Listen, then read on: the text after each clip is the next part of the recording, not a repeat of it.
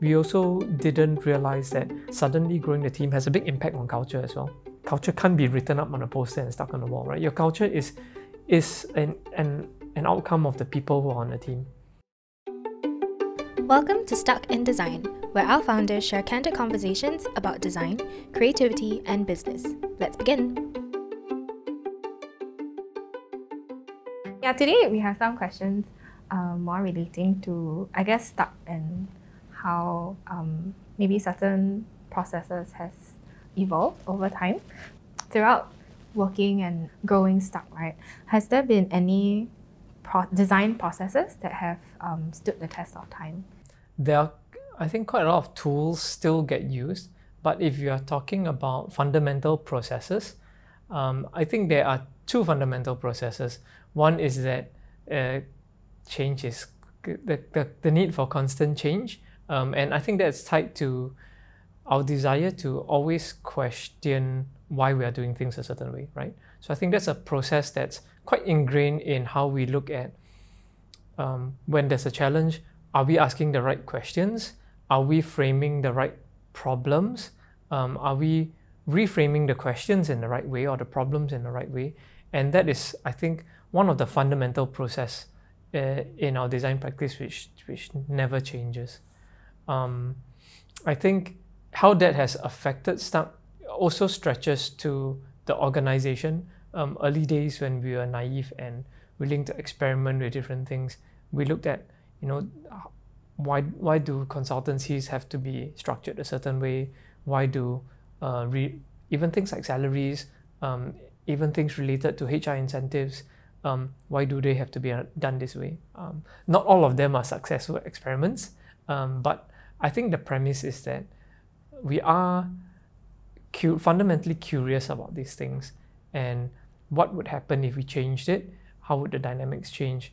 And if that brings about incremental difference, or something that's really that has more impact. Yeah, so that's one. Let me see. A second thing which we have always kept. And it's something that we have always kept, and that's also relevant to the current situation, is that as a team, even when we're a really small team, working together, I know it sounds very cliche, right? Design companies and collaboration, but it really is something that's a big part of why we think we can continue to do good work, is because of the different people on the team. And it goes back to, I think, the first one, which is how do you keep a fresh perspective on getting new questions, asking the right questions. How do you get new perspective on, are we or are the users looking at this in the same way that we do, right? And having that team, whether it's a team of 3, to be able to elicit that difference in viewpoint and to question each other's assumptions, that is something that, as we've grown now to a team of 20 plus, it still is a fundamental part of that collaborative process, whether we bring internal team members or even client team members. That's something that we hold quite dear to. So, which is why when COVID happened, we're still trying to engineer that through how we can organize brainstorm sessions, our Sticky Tuesday sessions, which is having the full team on for sharing project learnings or insights, and even the daily huddles, which are in the process of being tweaked, right? We know that there are things which work that also don't work, but the thing is that in the spirit of doing, we try. Yeah, so maybe on the flip side then, as you've mentioned that Stuck has grown in size and also in dabbling into new areas, what have you seen then new processes that needed to come into play? And were they expected? Are these design processes or business processes? Design processes? Design processes. Okay, so we've been very resistant about going the full, as companies grow, the reason processes come in a lot of times is because things mess up, right? And processes come in to prevent those mess ups. So it's like a slap on the wrist, like we found something that broke and now we put a process in place so we don't make this mistake again. And there's nothing wrong with that, but the problem is those processes are intended to prevent maybe 5% of the mistakes, and they become a hindrance for 95% of the other people who actually wouldn't have made those mistakes. So it's I think in disproportionate amount of processes are intended to do that, which end up becoming more of a hindrance, right? So we are quite wary of, as we grow, what processes, do you start having project managers? Do you start having different parts in not just the design process, but also the design project management process, which make things run better? So we've been quite resistant to that.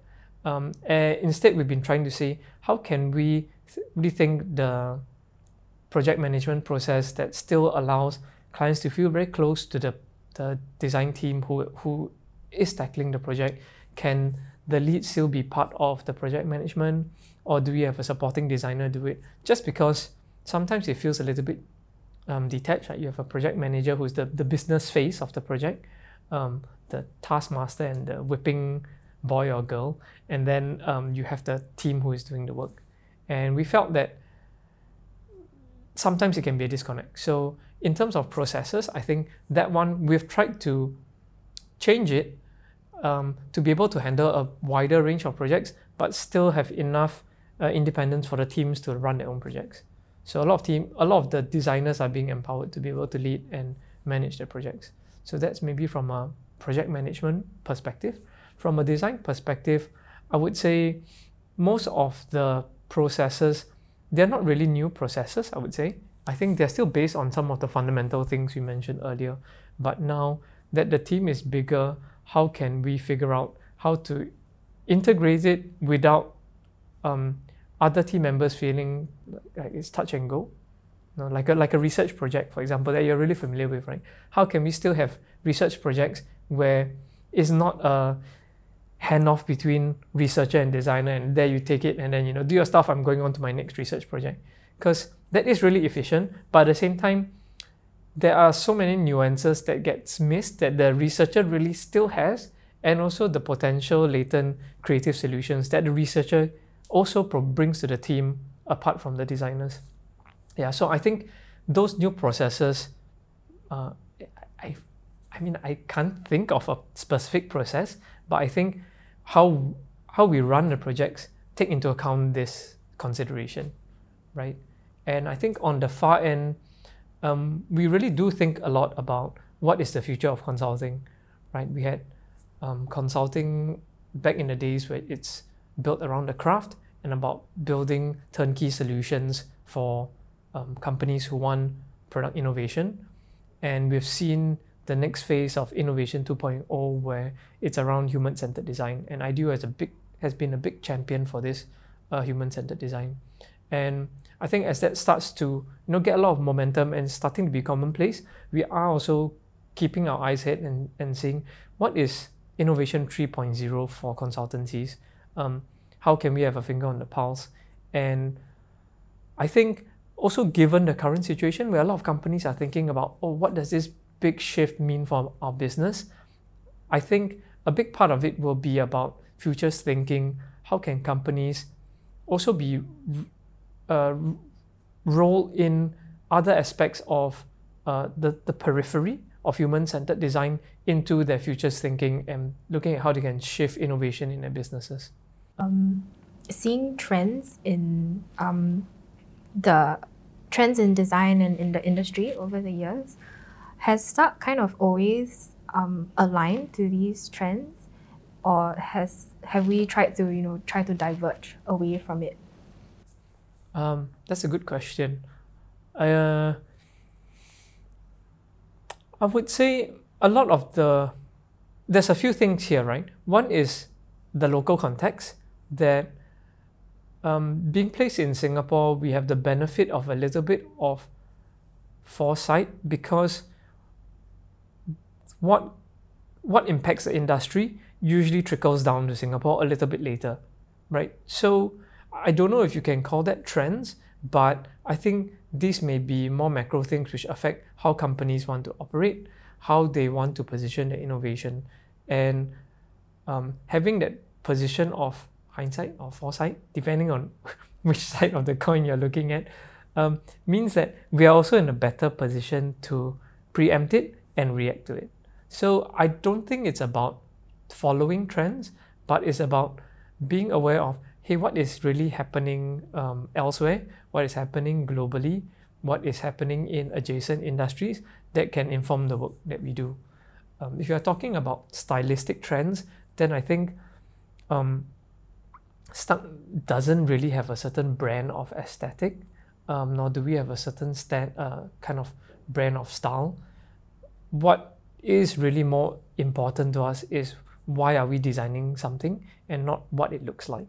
So a lot of the work is informed by the team members who are on the team, how they make design decisions, and the clients that we work with, and evaluating what is right for brand, what is their risk appetite in terms of their differentiation.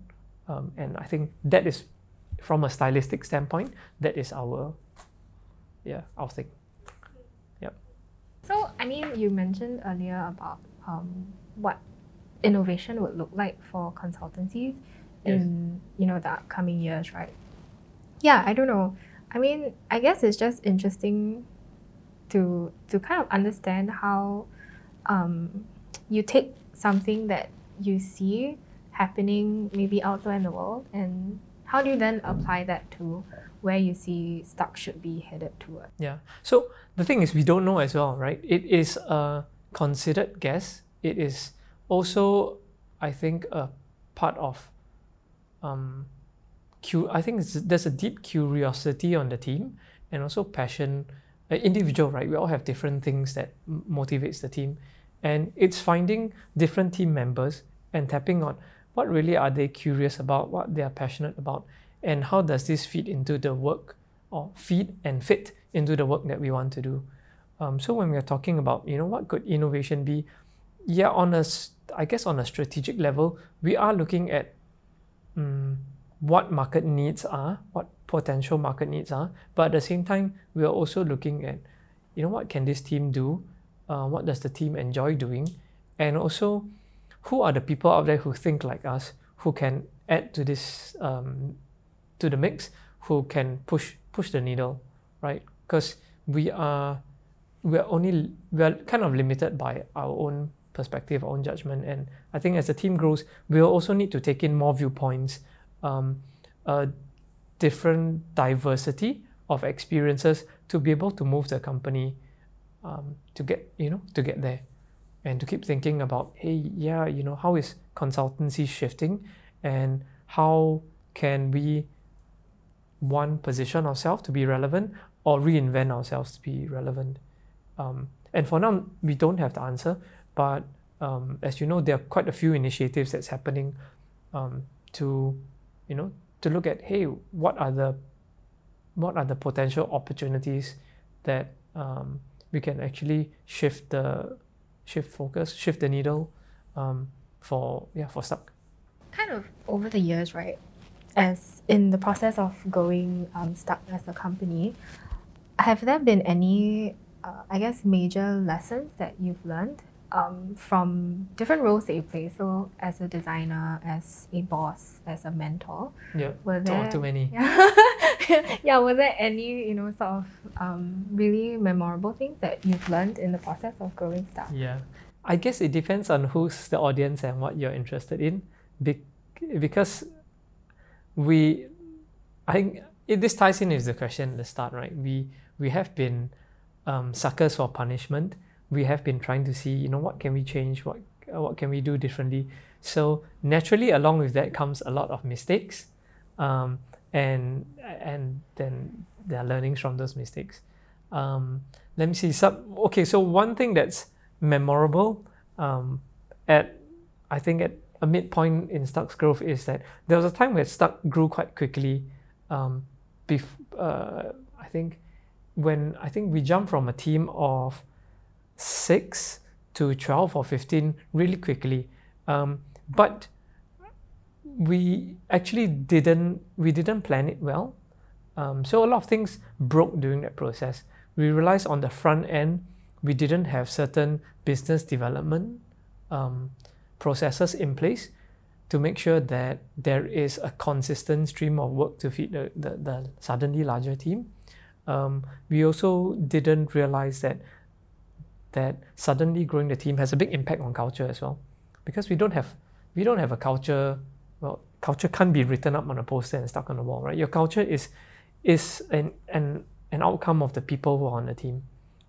So suddenly we had this big shift where half the team was different. They brought along a different kind of culture with them, and also because we didn't have some processes in place, it meant that work wasn't as consistent, right? Both in terms of the amount of work coming in and also the type of work going out. And so when we realized this, it's not something that we can change immediately, right? Because we're not the team which hires and fires people. We can't, if we bring them on, our role as I'm putting on my HR hat now, right? So our role as a company is also to help our team members grow and also help them find their fit, right? It's not always that we hire someone for a particular role and like if you don't fit, you're out, right? It's also our I think intends that, hey, if you really are motivated, you're a good cultural fit, can we find a different fit for you? Can you be doing something else within the team that you'll be much more happier doing and much more proficient at doing? So there's a process of trying to find those fits, trying to make that transition happen, and also holding on to those the team members that we have. That it took a while to get back to a steady state, right? So there's some natural attrition. I think we dropped back down to a team of maybe 8 or 9, and then after that, when that happened, kind of we learned our lesson and we started putting some things in place. Okay, how can we have a more strategic plan for business development? How can we look at our hiring process? How can we also look at how we can fit new team members in? So all these things start to come in, and then the next time we started to grow, it was a more comfortable, more organic growth, but we wouldn't have known that unless we faced that problem. No one comes and tells you about this stuff. So I think that for us that was a good learning. From a design standpoint, I think our biggest learnings are who are the clients actually that we work best with, or the clients that we would like to collaborate with. Because the reality is that as much as you like design to help everybody, or as much as you like to think that design is has a certain value for innovation, not all clients have the same perspective on what their design outcome or intended goals are. And this mismatch in expectation means that sometimes you don't find a good, it just means that the delivery is mismatched, right? In terms of expectations, or in terms of, hey, I wanted a very low risk outcome, but you give me a very high risk outcome. So the more work we do, the more we start to understand the nature of our team, the kind of work that they like to do, and also the kind of clients which actually resonate with the kind of work that we want to do. Like that it is grounded in research, is grounded in this need to question, and also in how to deliver innovation in a human way, right? They're all good things, but not everyone prioritizes that. So there are other core business priorities for other organizations or other businesses. So I think that's also a good learning for us. In trying to account for, say, a growing team, right, and also at the same time trying to ensure that the outcomes or the deliverables that are delivered as a company, do you think that there are any unspoken rules to design that things that come out from Stuck always follow? I think there are too many unspoken rules. you see, I think this ties into company training and also company culture. And when you're a smaller company, you can always rely on proximity. You're close enough to every single project, or the seniors are close enough to everybody to be able to kind of infuse or diffuse the way of working, and the expectations for delivery. But when the team grows and it starts to get a bit more disparate, then you're stuck with that question again. Do we put some processes in place so that we can have consistency in work or consistency in process or something? And that's something that we have always kind of thought about, but have also been very resistant, because when you have too much, like back to the start, right? When you have too much of this, it hinders innovation. So we've been trying to find a balance, right? And we've been trying to do other things, like not setting the process, but maybe celebrating certain outcomes, like how Letitia has done the best in class. And I think, and also even things like training, right? Do you have to have everyone go for the same training? What if you pick your own training? And that's why we set up the sabbaticals for the team to pick, like, hey, what do you really want to do, and what course you want to take, or what do you really want to build? Because sometimes growth isn't about learning or training as well. It's about learning through making or learning through experimentation, and not just like attending a course. So those are some of the things that we've put in place more as aids. I don't think they're really processes, right? Because they're not fixed, you see. So I think it's a way for us to come to terms with, we really don't want to put rules or processes in place, but at the same time, how can we have guideposts, or how can we have things in there which help the team? Hi, I'm Desiree, and I'm one of the hosts for Stuck in Design. We hope our podcast has been helpful in sharing some perspectives on design, creativity, and business. So now we'd like to hear from you. Drop us a comment or a DM online wherever you find us with a question, and we'll answer them in an upcoming episode. See you next week.